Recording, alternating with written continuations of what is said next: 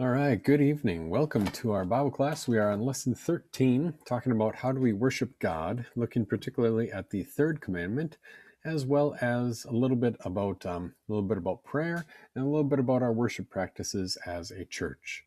And so tonight we will be starting in Exodus chapter 20, verses 8 through 11, and then also we'll look at Exodus chapter 31. Exodus chapter 20, I'll make that a little bit bigger here on your screen. You'll notice a little bit of highlighting that I've used this portion before. Starting here in verse 8. Remember the Sabbath day by keeping it holy. 6 days you shall labor and do all your work, but the seventh day is a Sabbath to the Lord your God.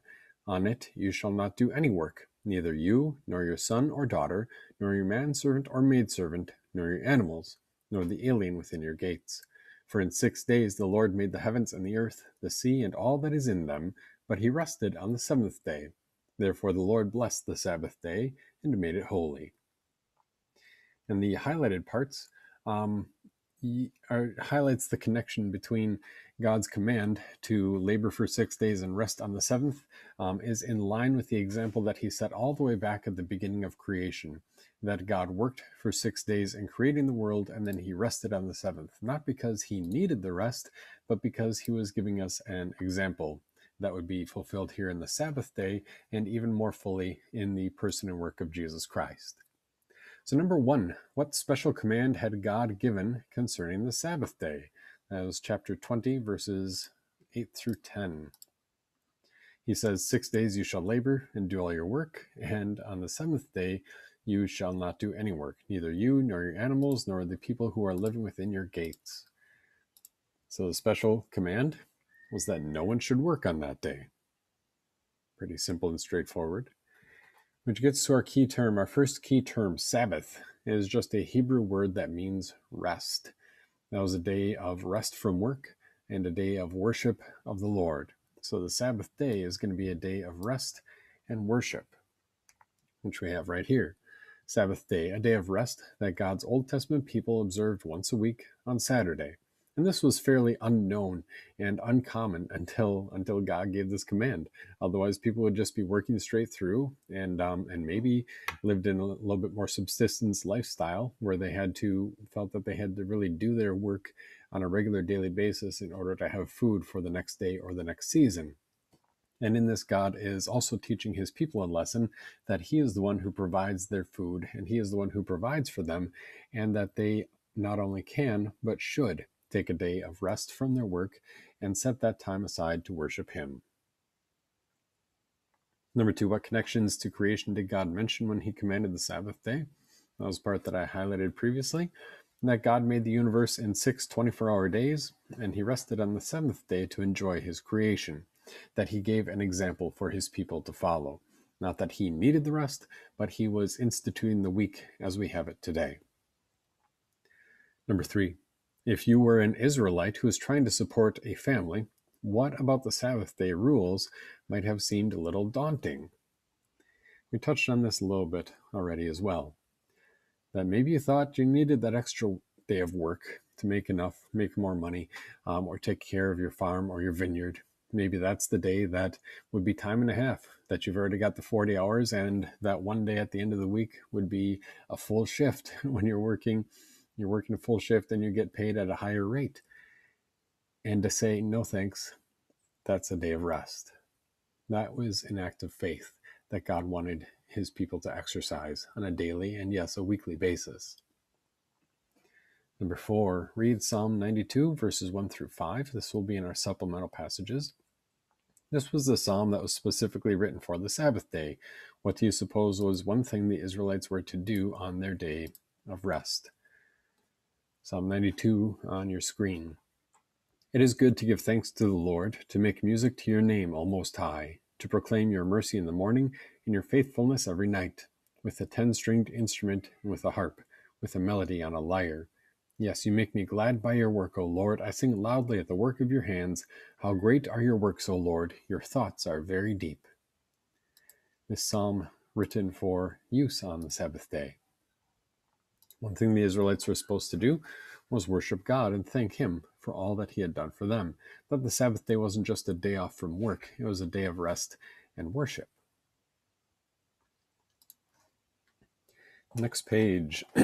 Excuse me, this is page 85 in your workbook if you're following along there. For the Old Testament people, the Sabbath day was to be a day to remember the care of their God who created them and rescued them from slavery in Egypt. When do we set aside a time of rest to worship our Creator and our Savior God? Well, when we worship at church, usually on a Sunday, I think there is some value in maintaining a regular Sunday worship service to say, go against the flow of society. And this was something that the Israelites, the faithful Israelites, had to experience as well. To go a little bit against the flow of society, maybe their neighbors didn't take time off for the Sabbath day. And God made that note a couple of times in the Old Testament that his people did not celebrate the Sabbath day or even the Sabbath year. Like every seventh year, they're just supposed to eat what they had stored from the previous 6 years. And God had promised to provide for them over the course of that seventh year. During that seventh year, every 7 years, they were supposed to not do any farming at all. And God says that they never listened to that. They never obeyed that command from him. And so when do we set aside a time for worship and rest? Generally on a Sunday. And like I said, I think there is some value in trying to maintain that while also providing some accommodations for those who are not in a position, because we don't live in the same sort of society that has the same respect for a Sabbath day the way that the Israelites did. And so we want to really make sure that we highlight especially the spiritual truth of the Sabbath day, which we'll get to in just a minute. Number 6, why don't we follow the same ceremonial laws that Israel followed for rest and worship on a Saturday, Sabbath day? Read Colossians 2:13-17 and Matthew 11. In our supplemental passages here, Colossians 2 on your screen. Even when you were dead in your trespasses and in the uncircumcision of your flesh, God made you alive with Christ by forgiving us all our trespasses. God erased the record of our debt brought against us by his legal demands. This record stood against us, but he took it away by nailing it to the cross. After disarming the rulers and authorities, he made a public display of them by triumphing over them in Christ. Therefore, do not let anyone judge you in regard to food or drink, or in regard to a festival or a new moon or a Sabbath day. This is the important part, especially. These are a shadow of the things that were coming, but the body belongs to Christ. That the Sabbath day was a foreshadowing of the blessings we have in Jesus, and the reality is seen in Jesus. And Matthew 11. Jesus said, "Come to me, all you who are weary and burdened, and I will give you rest. Take my yoke upon you and learn from me, because I am gentle and humble in heart, and you will find rest for your souls. For my yoke is easy, and my burden is light."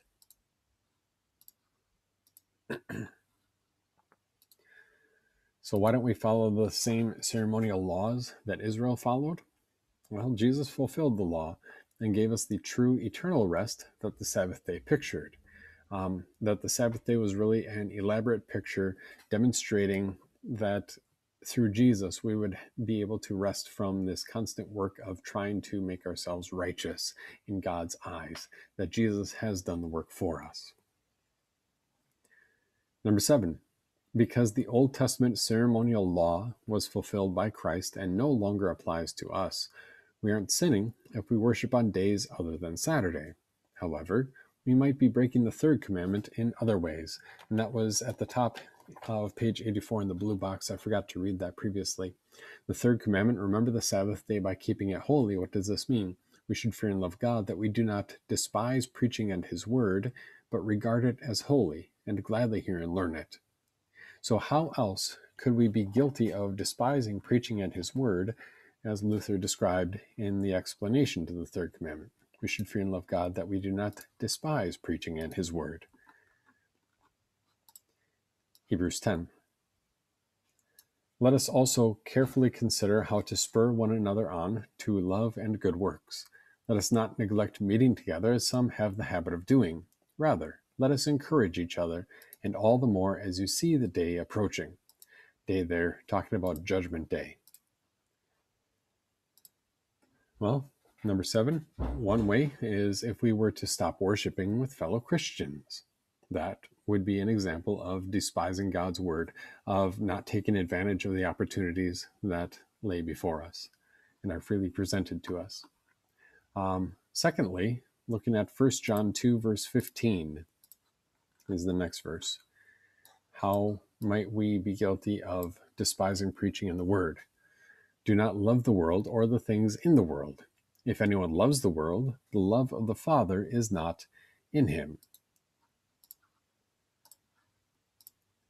So 1 John 2, verse 15, if we love the things in this world more than we love God and his word. And yes, you would say, well, Pastor Hagen, that's idolatry. You'd be correct.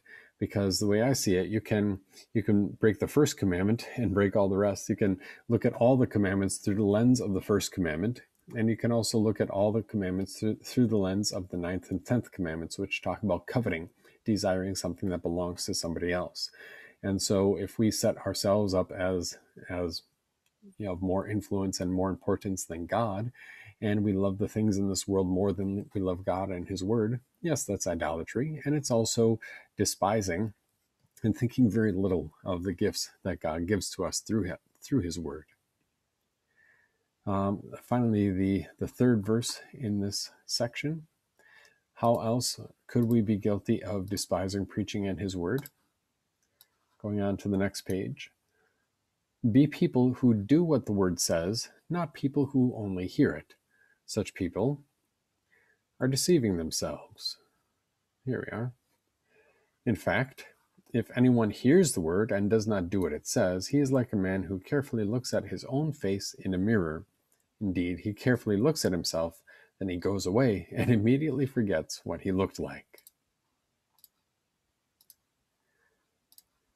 So if we do not believe, or we purposely refrain from doing what God says in his word. If we look at it and say, hey, that applies to me, walk out the door and totally forget about it, and it never crosses our mind again. God says, don't just listen to the word, but do what it says. Number 8, for centuries, New Testament Christians have worshipped on Sunday, the first day of the week. Why do you think they chose Sunday? Read Luke 24, verses 1 through 3 for one possible idea. Luke 24, 1, 2, and 3. On the first day of the week, very early in the morning, the women went to the tomb, carrying the spices they had prepared. They found that the stone had been rolled away from the tomb. When they went in, they did not find the body of the Lord Jesus. So talking about Easter Sunday. So one possible explanation for why Christians began worshiping on a Sunday, Jesus rose from the dead on the Sunday, that the Sabbath was fulfilled. And that's the pivotal day in all of human history, is the day that Jesus rose from the dead. So it's every reason to celebrate. The next section, Acts 2, verses 42 through 47, talked about worship in the early Christian church. This is a large topic, because a little bit later in this lesson we talk about why we worship the way we do. And there's a lot that goes into it. And if you have any questions, be sure to contact me, Pastor Hagen, PastorHagen, at iCloud.com. And we try to have a Bible class or two on this every year, about once or twice a year, usually touch on one of the major topics, or maybe the major questions that people might have in relation to why do we do what we do in the worship service. Because if we don't know why we do it, then it's not beneficial, or it's not nearly as beneficial as it should be. All right, so Acts 2, verses 42 through 47, the summary points there on page 85 in your workbook, that we get a brief glimpse of worship in the early Christian church immediately following the Christian Pentecost celebration. And then secondly, the worship focus of the early Christians guide us as we think about what our focus should be. And then finally, because being Christian affected not only when and how they worshipped, it also affected every aspect of their lives. So Acts 2, verses 42 through 47. They devoted themselves to the apostles' teaching and to the fellowship, to the breaking of bread, and to prayer. Everyone was filled with awe, and many wonders and miraculous signs were done by the apostles. All the believers were together and had everything in common. Selling their possessions and goods, they gave to anyone as he had need. Every day they continued to meet together in the temple courts.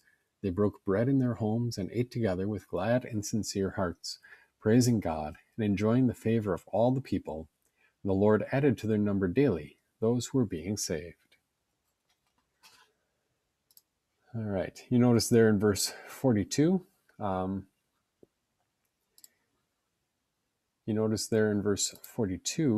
that we talk about some of the things that they did. What was when the early Christians got together to worship, what was their focus? Well, they devoted themselves to the apostles' teaching, to fellowship, to the breaking of bread, and to prayer. Those are 4 major things. And when we talk about the breaking of bread, that phrase is used multiple times throughout the book of Acts, many times referring to the Lord's Supper celebration, sometimes simply referring to a fellowship meal or a fellowship celebration that they have together. Number 10, how did they put their faith into practice? Looking at verses 44 and 45. Selling their possessions and goods, they gave to anyone as he had need. In verse 44, all the believers were together and had everything in common. So this is freely given, that they have this community, this care for one another as fellow believers in Christ, motivated purely by the love that Jesus had for them, and not compelled by outer circumstances. And there's one example that we have a little bit later. I think it's in Acts chapter 6, where we have this couple, Ananias and Sapphira, who were compelled by outer circumstances. They felt compelled by their desire to look good in the eyes of other people, and they ended up losing their lives for it, because God did not want that sort of attitude creeping into his church. So number 10, how did they put their faith into practice? That they used their wealth to help one another. And number 11, why were they doing these good works? Well, they were thanking God for his forgiveness given to them in Jesus. That's a motivation that is completely unlike any other motivation in the world. That it's only by miracle, that the Holy Spirit has changed a person's heart, so that in this case, they joyfully said, I want to share your burden. I want to provide for you, and I don't want anything in return. And I'm not trying to even get leverage over you the way that a lender might, or a loan shark might. I'm here to care for you and to help you. Number 12, how did they encourage one another? Verses 46 and 47. They continued to meet together in temple courts. They broke bread in their homes. They ate together with glad and sincere hearts, praising God and enjoying the favor of all the people. Well, they worshiped and they shared meals together. Fantastic. It's fellowship here in that verse. Number 13. How does the third commandment serve as a mirror? That is the second use of the law for us. How does it show us our sin? Well, it shows us the times when we haven't made God's word and worship a priority. Top of page 86. Read Luke 4, verse 16 and Mark 10, verse 1. How did Jesus keep the third commandment in our place? Through his active obedience.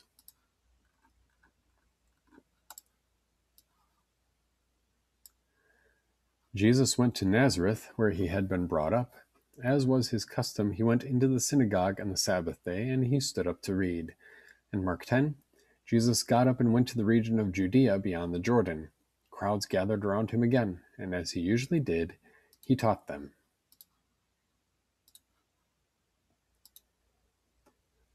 Well, Jesus regularly worshiped God and taught the people God's word, and his doing so has been counted as your righteousness and mine for the times when we have fallen short of God's word and God's law and this commandment. Number 15, how did Jesus solve our continued breaking of the third commandment? Through his passive obedience? Well, He died to forgive the times when we have not made his word our highest priority. And even even that, you think about that, oh, I should make God's word a higher priority in my life. I better, bump it up on the priority list. It's like, wait, time out. You want to just relegate Almighty and Holy God to one among many priorities on a list? Uh, Thanks be to God that we have a Savior who has taken away our sin and our misguided priorities. Number 16, how does the third commandment serve as a guide, the third use of the law, or the guide for thankful Christian living? That God leads us to say, this is how I can serve him. And I'll adjust that.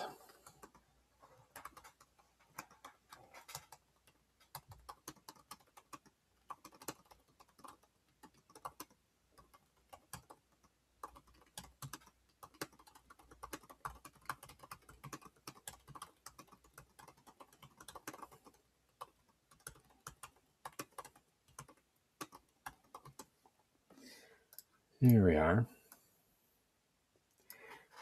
Number 16, that God provides us a clear way to serve him by treasuring his word and joining other Christians in worship, even if it's not the most convenient timing for us. So the example on page 86 in your workbook, that the Old Testament Sabbath pictured rest in Christ. And this rest in Christ is also told to us through God's word. That according to the third commandment, we are to worship God regularly, to hear and study God's word, believe and obey God's word, and proclaim God's word. And we are to avoid neglecting worship or ignoring worship. We are to avoid ignoring our Bibles. We are to avoid thinking that other things are more important than hearing God's word. We are to avoid refusing to obey or believe or apply God's word. That we don't just listen to it, but we also apply it. Again, if you have any questions, please let me know.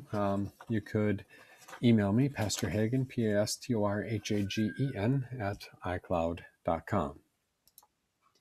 Next part, talk about prayer. Prayer is an act of worship in which we speak to God from our hearts, and we will be in Matthew chapter 6, beginning in verse 5. The summary statement there in your workbook, Jesus teaches his disciples how to pray.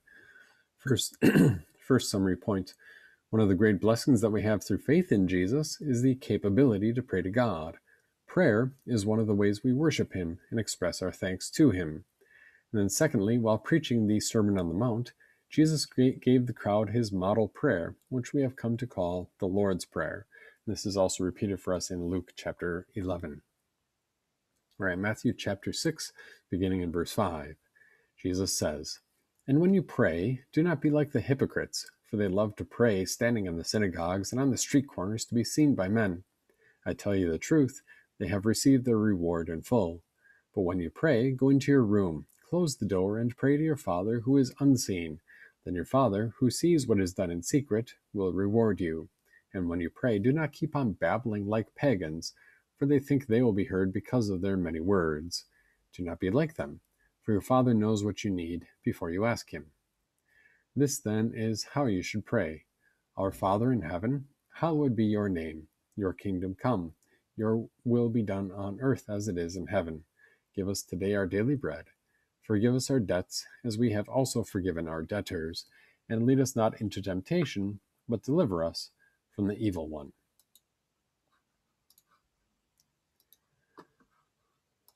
All right. Throughout this course, we have looked at individual petitions of the Lord's Prayer. Now we'll look at prayer in general. As Jesus taught his followers about prayer, what did he tell them to avoid, according to verses 5 and 7? Right up here. Verse 5. What does he tell them to avoid? Don't be like the hypocrites. The hypocrites are just standing there on the street corners to be seen by men. And verse 7, do not keep on babbling like pagans, for they think that they will be heard because of their many words. It's not the quantity of words that matter. It's the one to whom prayer is addressed. So number 17, we don't use prayer to show off. We don't babble on and on without thinking about what's being said. that even if we have a long prayer, which we sometimes use in church, like especially on New Year's Eve, we often use the Great Litany, or other prayers where pastor says something and then the people say, Lord, hear our prayer, or Lord, have mercy, or something like that. Sometimes those prayers can go on for, a page, but each of those prayers is a prayer that we are actually praying earnestly. We are paying attention to, and it's printed out for you to follow along so that you can confidently join in with that prayer as well. Number 18, what advice does Jesus give us for prayer in verse 6? That was where he had said, go into your room and close the door, and your Father who sees what is done in secret, he will hear your prayer as well. So go to a quiet place and pray to your Heavenly Father. So our key term, prayer. I like the bottom statement here. Prayer is an act of worship in which we speak to God from our hearts, or speaking to God from the heart as an expression of our faith in God and trust in his power and love. Number 19, read 1 Peter 3, 2 Corinthians 5, and James 5. Whose prayer does God hear? That will be in our supplemental passages here. You can get most of them on the page. 1 Peter 3, verse 12, the eyes of the Lord are on the righteous, and his ears are open to their requests, but the face of the Lord is against those who do evil. And 2 Corinthians 5, God made him who did not know sin to become sin for us, so that we might become the righteousness of God in him. And finally, the prayer of a righteous person is able to do much because it is effective, from James chapter 5.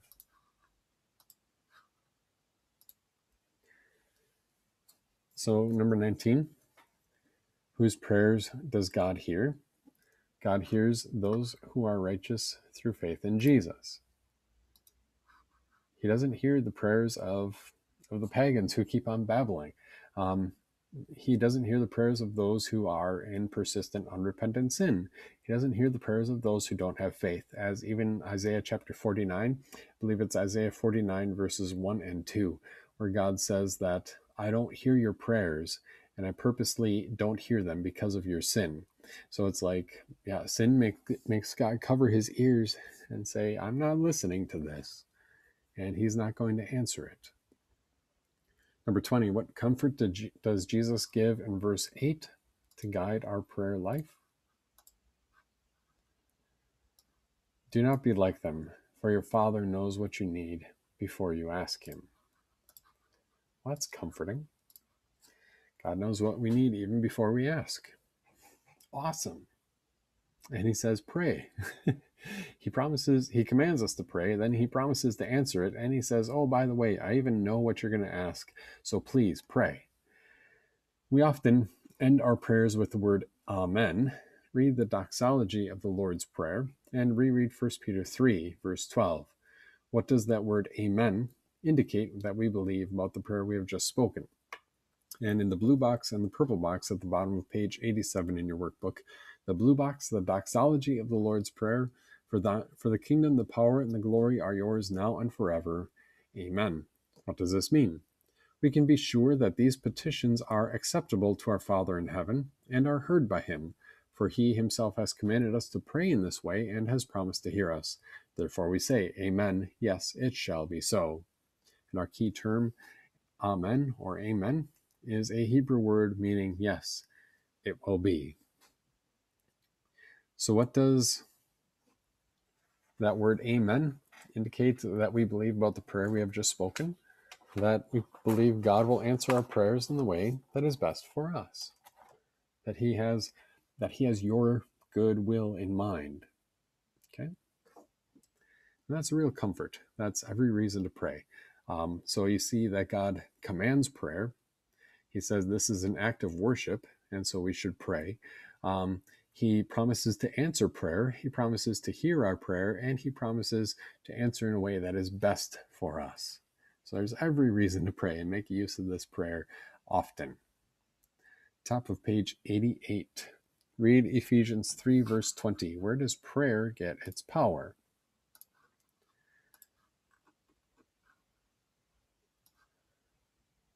Now to him who is able according to the power that is at work within us to do infinitely more than we can ask or imagine. I think that's where that one stops. Yeah, and so when we talk about God having the power to do infinitely more than we could ask or imagine, the prayer gets its power from God. The power of your prayer is not in your sincerity. It's not in your emotion. It's not in how you feel about it. It's not in the number of words that you use or the type of prayer that you're reading from somebody else. It's not the paper that the prayer is written on or the handkerchief that you hold as you pray this prayer. All sorts of silly things that people get distracted by. Prayer is based on the power of God and according to his command to pray and his promise to hear. Number 23, you read 1 Thessalonians 5, verse 17 and Psalm 50, verse 15. When are we able to pray to God? Right here. 1 Thessalonians 5, pray without ceasing. And Psalm 50, call on me in the day of distress. I will deliver you, and you will honor me.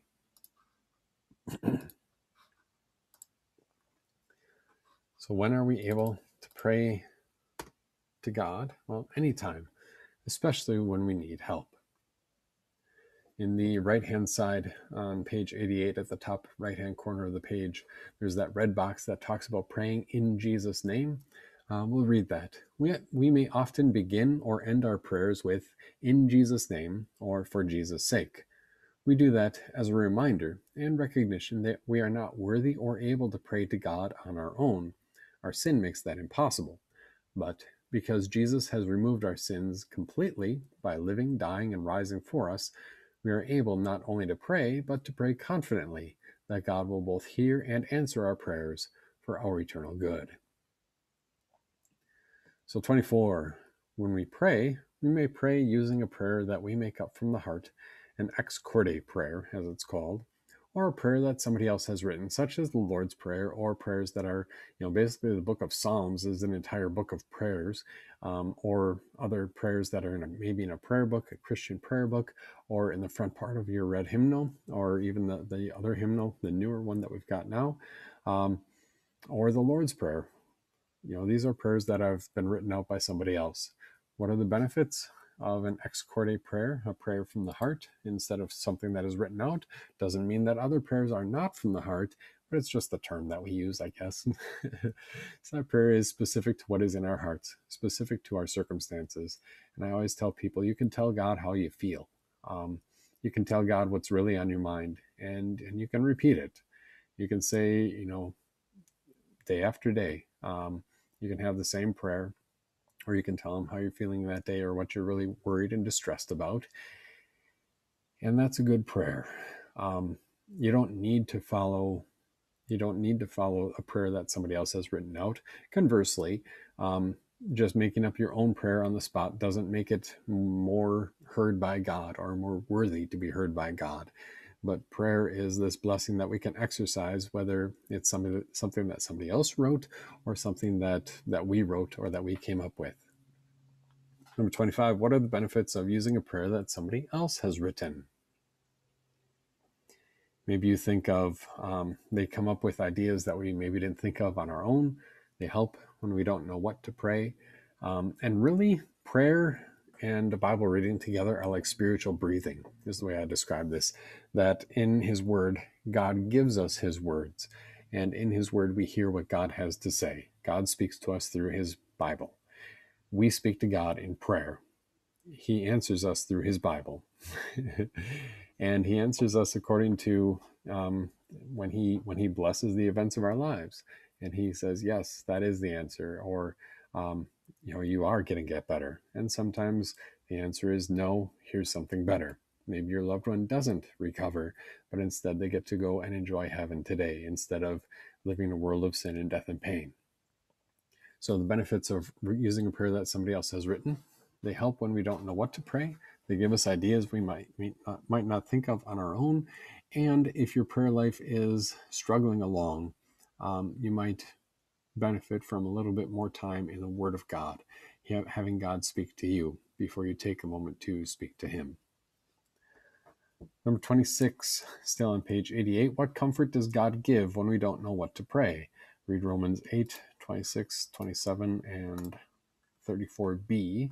That B just means the last part of verse 34, or the second half. Romans 8. In the same way, the Spirit helps us in our weaknesses. We do not know what we should pray for, but the Spirit Himself intercedes for us with groans that are not expressed in words. And He who searches our hearts knows what the mind of the Spirit is, because the Spirit intercedes for the saints according to God's will. Christ Jesus, who died, and more than that was raised to life, is the one who is at God's right hand and who is also interceding for us. Okay, there's a lot there. What comfort does God give us? The Holy Spirit prays for us with words that are groans that words cannot express, and Jesus intercedes on our behalf. So He prays for us as well, and He continues to do so even today. 27. We ask in the third petition of the Lord's Prayer for God's will to be done. That is in the blue box at the bottom of page 88. Reads like this: Your will be done on earth as it is in heaven. What does this mean? God's good and gracious will is certainly done without our prayer, but we pray in this petition that it may be done among us as well. How is God's will done? God's will is done when He breaks and defeats every evil plan and purpose of the devil, the world, and our sinful flesh, which try to prevent us from keeping God's name holy and letting His kingdom come. And God's will is done when He strengthens and keeps us firm in His word and in the faith as long as we live. This is His good and gracious will. So thy will be done. With that in mind, how do we expect God to answer our prayers? That is Romans 8, verses 28 through 32. Maybe, here it is. Romans 8. We know that all things work together for the good of those who love God, for those who are called according to His purpose. Because those God foreknew, He also predestined to be conformed to the image of His Son, so that He would be the firstborn among many brothers. And verse 30 right here. And those He predestined, He also called. Those He called, He also justified. And those He justified, He also glorified. What then will we say about these things? If God is for us, who can be against us? Indeed, He who did not spare His own Son, but gave Him up for us all, how will He not also graciously give us all things along with Him?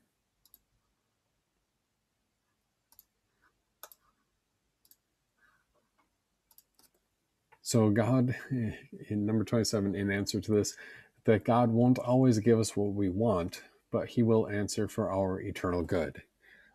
So let's say you pray for $1 million or $1 billion, and you didn't get $1 billion, but you had enough to go from day to day. And I know that if I personally was given $1 billion or even $1 million, that would not be a good thing because I've become too worried about maintaining it, keeping it, and all the fun that I could have with it, and take the spiritual blessings of our Lord for granted.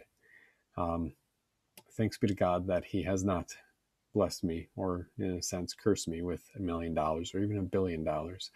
And there might be other examples as well. But we pray in confidence that our Lord knows not only what is and what will be, but what could be and what shouldn't be. And so we can pray confidently, knowing that He will answer according to our eternal good.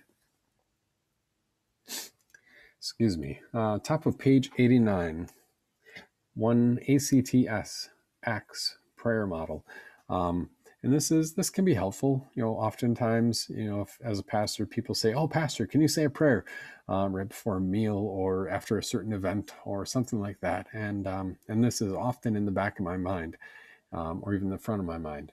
So on page 89, with the Lord's Prayer, we spend more time praying for things that are of great importance, spiritual blessings, and less time praying for those that are less important, that is, physical blessings. The ACTS model can give us a similarly balanced prayer. A meaning adoration, C stands for confession, T stands for thanksgiving, and S stands for supplication. So adoration, we begin with a section of prayer that praises God. And there's an example in the red box on page 89. And so this would be in that red box: Dear God, you are so great and powerful, more important to me than anything. C, confession. Tell God your sin and trust his forgiveness. Continuing in that red box: So often I do not do what you want me to do. I sin and I deserve your punishment. T, thanksgiving. Thank God for his forgiveness and all your other blessings.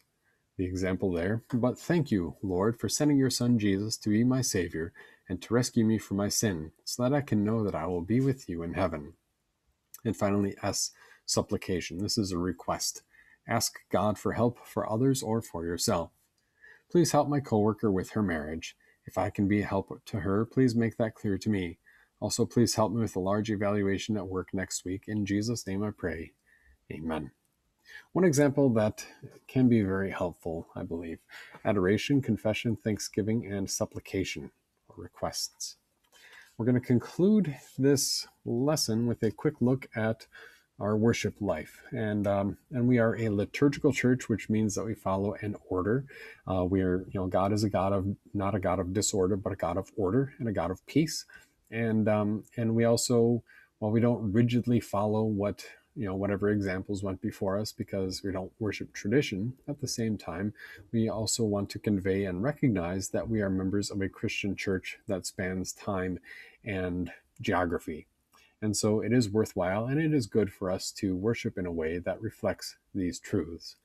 So on page 89, before we get into the different seasons of the church year, page 89, the church year. The flow of the church year traces the life and ministry of Jesus and then the life of the Christian. And you and I are familiar with different calendars.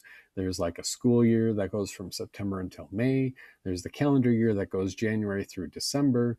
There's a fiscal year that starts in July and goes through June, and maybe a couple other calendars and other years. Like the football season goes from August until January, whatever the case may be. So the first half of the church year is typically called the festival half of the church year, because most of the festivals and celebrations, such as the Big Five, Christmas, Epiphany, Holy Week, Easter, Ascension, and Pentecost, are in that half of the year. The festival half of the church year begins by focusing on the preparation for Jesus' work in the season of Advent and continues through the end of his earthly ministry at his ascension into heaven and the beginning of the Christian church on earth as at the first Christian Pentecost celebration. The second half of the church year, which is basically what we call the season of Pentecost, focuses on the growth of a Christian's faith through God's word, looking ahead to eternal life. So each season of the church year has its own specific focus for worshipers. Hymns specially tailored to that season will be used in worship during each particular season. The chart on the following page or on the screen gives a brief summary of each season of the church year. So if you're following along in your workbook, this would be page 90. And it's nicely color-coded to match with a lot of the different colors that change at the front of the church. And so also following along on your screen: blue, Advent, a preparation for the coming of Jesus. The time of year, this is the 4 Sundays leading up to Christmas. It lasts about 4 weeks. It's 4 Sundays long. The theme is preparation, one of getting ready to celebrate Jesus' first coming at Christmas, looking ahead to our Christmas celebration, and getting ready and looking ahead to his second coming at the end of time. The color generally is blue, or maybe you grew up with a church where the color was purple. But either way, it reminds us of the sky where we will see Jesus return. And this is also what we call a penitential season. So it is a time to especially recognize our sins and ready our hearts to have, celebrate Christmas properly, as the gift of our God coming to us to win our forgiveness. Christmas, this is the first great festival, is the day of Jesus' birth. And the season of Christmas is the 12 days of Christmas, from December 25th through January 5th. And it lasts 12 days, 1 or 2 Sundays. The theme is celebrating Jesus' birth as the fulfillment of God's promises to send a Savior. And the color is white. It reminds us of the purity Jesus had when he was born as the perfect Son of God, the purity that he would give to us. Epiphany, is a word that means to reveal, and this is the time when Jesus reveals his glory through the visit of the Magi, the wise men, as well as Jesus reveals his glory through the miracles and through his teaching. So this is January 6th through the Sunday before Ash Wednesday. And that Sunday before Ash Wednesday is known as Transfiguration Sunday. So the length of this season varies because Easter is tied to the lunar calendar. That's the short answer. So Easter moves around because Easter is always the first full moon after the vernal equinox, because that's when Passover is. And we, in basically the Western Church, we celebrate Easter at the same time as the Jewish world celebrates Passover, because that, Jesus was crucified during the Passover, and that is the most authentic date.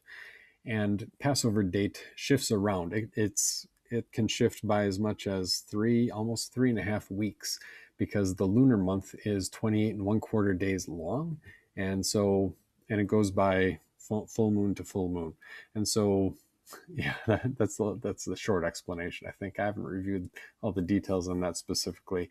It should be enough to just recognize that Easter moves around. It can be as early as like March 23rd or 24th. It was on March 24th back in 2008, and it can be as late as like about April 15th, April 14th, maybe somewhere right in there. So anyway, because Easter moves around, that means the season of Epiphany can have more weeks or fewer weeks, because the season after Epiphany is 40 days before Easter. Okay, so there's that 40-day block that shifts based on where Easter falls, and that would mean that we need some squish time during the season of Epiphany to see, are we going to have a longer season of Epiphany or a shorter season of Epiphany? That's why the length of this season varies. That was a lot of words. Sorry, that was kind of boring. The theme is Epiphany means appearing or revealing. During these days, Jesus reveals who he really is, the Son of God, who will take away the sins of the world. The color is green, used through most of the season to remind us of the growth we have as we learn about Jesus. And white is used on Epiphany itself and on the last Sunday of Epiphany, Transfiguration Sunday, as we celebrate Jesus as true God and true man. And then the season of Lent. The season of Lent begins on Ash Wednesday, and it goes through the Saturday before Easter. It lasts for a total of 45 days. The 6 Sundays of that time, plus Monday, Thursday, and Good Friday. And the theme is that we reflect on what our sin means and how much it cost Jesus to rescue us from sin, death, and hell. It's a serious time of introspection, a little bit more muted in our music, so it's not overly joyful. Maybe use a minor key instead of a major key for the music, and a little bit slower. Oftentimes purple is the color, a royal color to remind us of the death of our King Jesus as he faced the punishment for our sins. A few days during Lent are also black, such as Good Friday, a day of intense mourning. The third great festival of the Christian Church is the festival of Easter. And that's obviously begins on Easter Sunday, lasts for 7 Sundays, Easter Sunday through the Sunday before Pentecost. And the theme is that Jesus rose from the dead to assure us that he has defeated sin, death, and the devil for us, and we will live forever because he lives. The color is white, reminding us of the purity we have because Jesus has removed our sins. So that's the season of Easter. And so Easter is 7 weeks long. That's 49 days. The 40th day of Easter is the 4th great festival of the Christian Church, the festival of Ascension, when Jesus visibly ascended into heaven again. Often gets overlooked because it's kind of subsumed by the season of Easter, and it always falls on a Thursday. Next one is the Day of Pentecost. This is the 5th of the 5 great festivals when Jesus sends the Holy Spirit. This is 50 days after Easter, 50, well, by our count, exactly 7, the 50th day after Easter. Jesus sends the Holy Spirit to his disciples, and he kept his promise. And this is known as the birthday of the Christian Church. The color red is used on this Sunday as the festival color to rejoice in the start of the Christian Church. And it's also the color of making a confession of faith, standing up for your faith. Finally, these Sundays after Pentecost, talking about our growing in faith and understanding. This is the first Sunday after Pentecost until Reformation Sunday, and the length of the season may vary. And again, for various reasons, because Christmas is always on December 25th, and so the 4 weeks before that are the days of the 4 weeks of Advent, and so depending on where Christmas falls, that dictates the start of Advent, and then Pentecost can expand to fill the extra space between especially if you have an early date of Easter, such as March 25th, and Christmas happens to fall with 3 Sundays previous, 3 Sundays or 4 Sundays in December previous to it, then you've got a long season of Pentecost. So green is used to show the growth in faith as we receive the word. The season of end times is the last 4 Sundays before the first Sunday in Advent. And this is often also just green as the final Sundays in the season of Pentecost. But we focus on Christ's care for his church in the last days, the upcoming judgment, and the certainty of Jesus' victory for us. The color red and white are often used, or we can just have green the whole way through. So the purpose and pattern of our worship. The main purpose of our worship service is to make use of the means of grace. This is the top of page 91. That is to proclaim the good news of Jesus through both God's word and sacrament. The pattern of our Christian worship in church is a pattern of law and gospel. In the confession of sins, we acknowledge that we have sinned against God and deserve his punishment. That is a statement of law and a recognition of where we stand in respect to God's law. Then, in the absolution, we hear the announcement from the pastor that for Jesus' sake our sins have been forgiven, an announcement of the gospel. Then the readings from God's word contain both law and gospel, and we respond to them with song and psalm. The sermon contains both law and gospel. The hymns contain both law and gospel, and hopefully some teaching that we sing to one another. The sacraments of Holy Baptism and Holy Communion proclaim the gospel in the most beautiful and intimate ways that God has given to us, specifically and individually. Our prayers acknowledge that on our own we are not worthy to ask anything from God, but because of Jesus' death in our place, we are confident to ask him anything that we need. And you see there on page 91, our service kind of follows 5 basic songs. The Kyrie, Lord have mercy. That is our prayer after the absolution. We ask God, have mercy upon us and have mercy upon the people of this world. And God primarily does so through his word as he encourages us and forgives sin and builds us up. The Gloria, glory be to God, Gloria in excelsis. That's that statement, that our God has come to be with us and we give glory to him. The Creed or the Credo, this is usually a read or a spoken thing, such as the Apostles' Creed or the Nicene Creed. We say what we believe. The Sanctus, the Holy, Holy, Holy, is the song immediately before the words of institution. And you'll notice in the Sanctus, it typically has 2 songs. First of all, Holy, Holy, Holy, like the song of the angels from Isaiah chapter 6 when they are in the presence of God.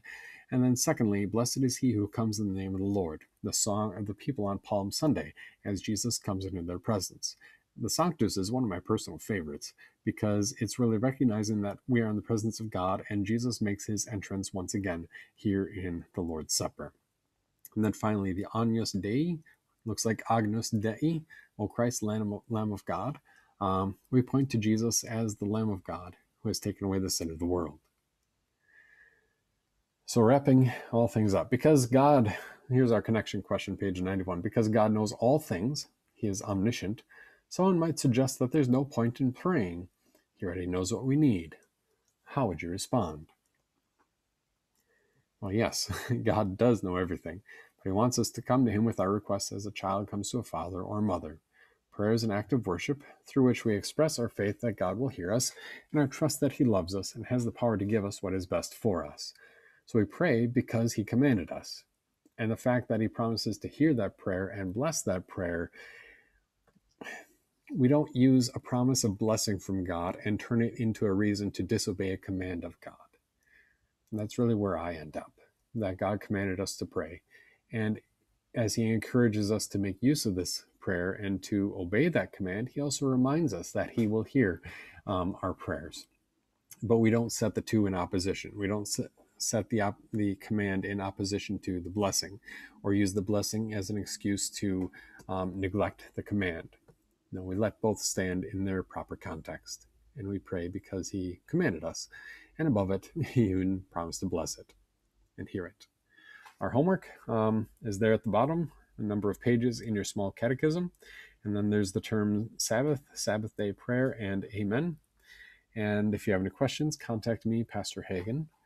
And if you haven't subscribed yet, check out our daily podcast, RWJ Daily, Raised with Jesus, and RWJ Membership, which is recordings from this class and all of our lessons.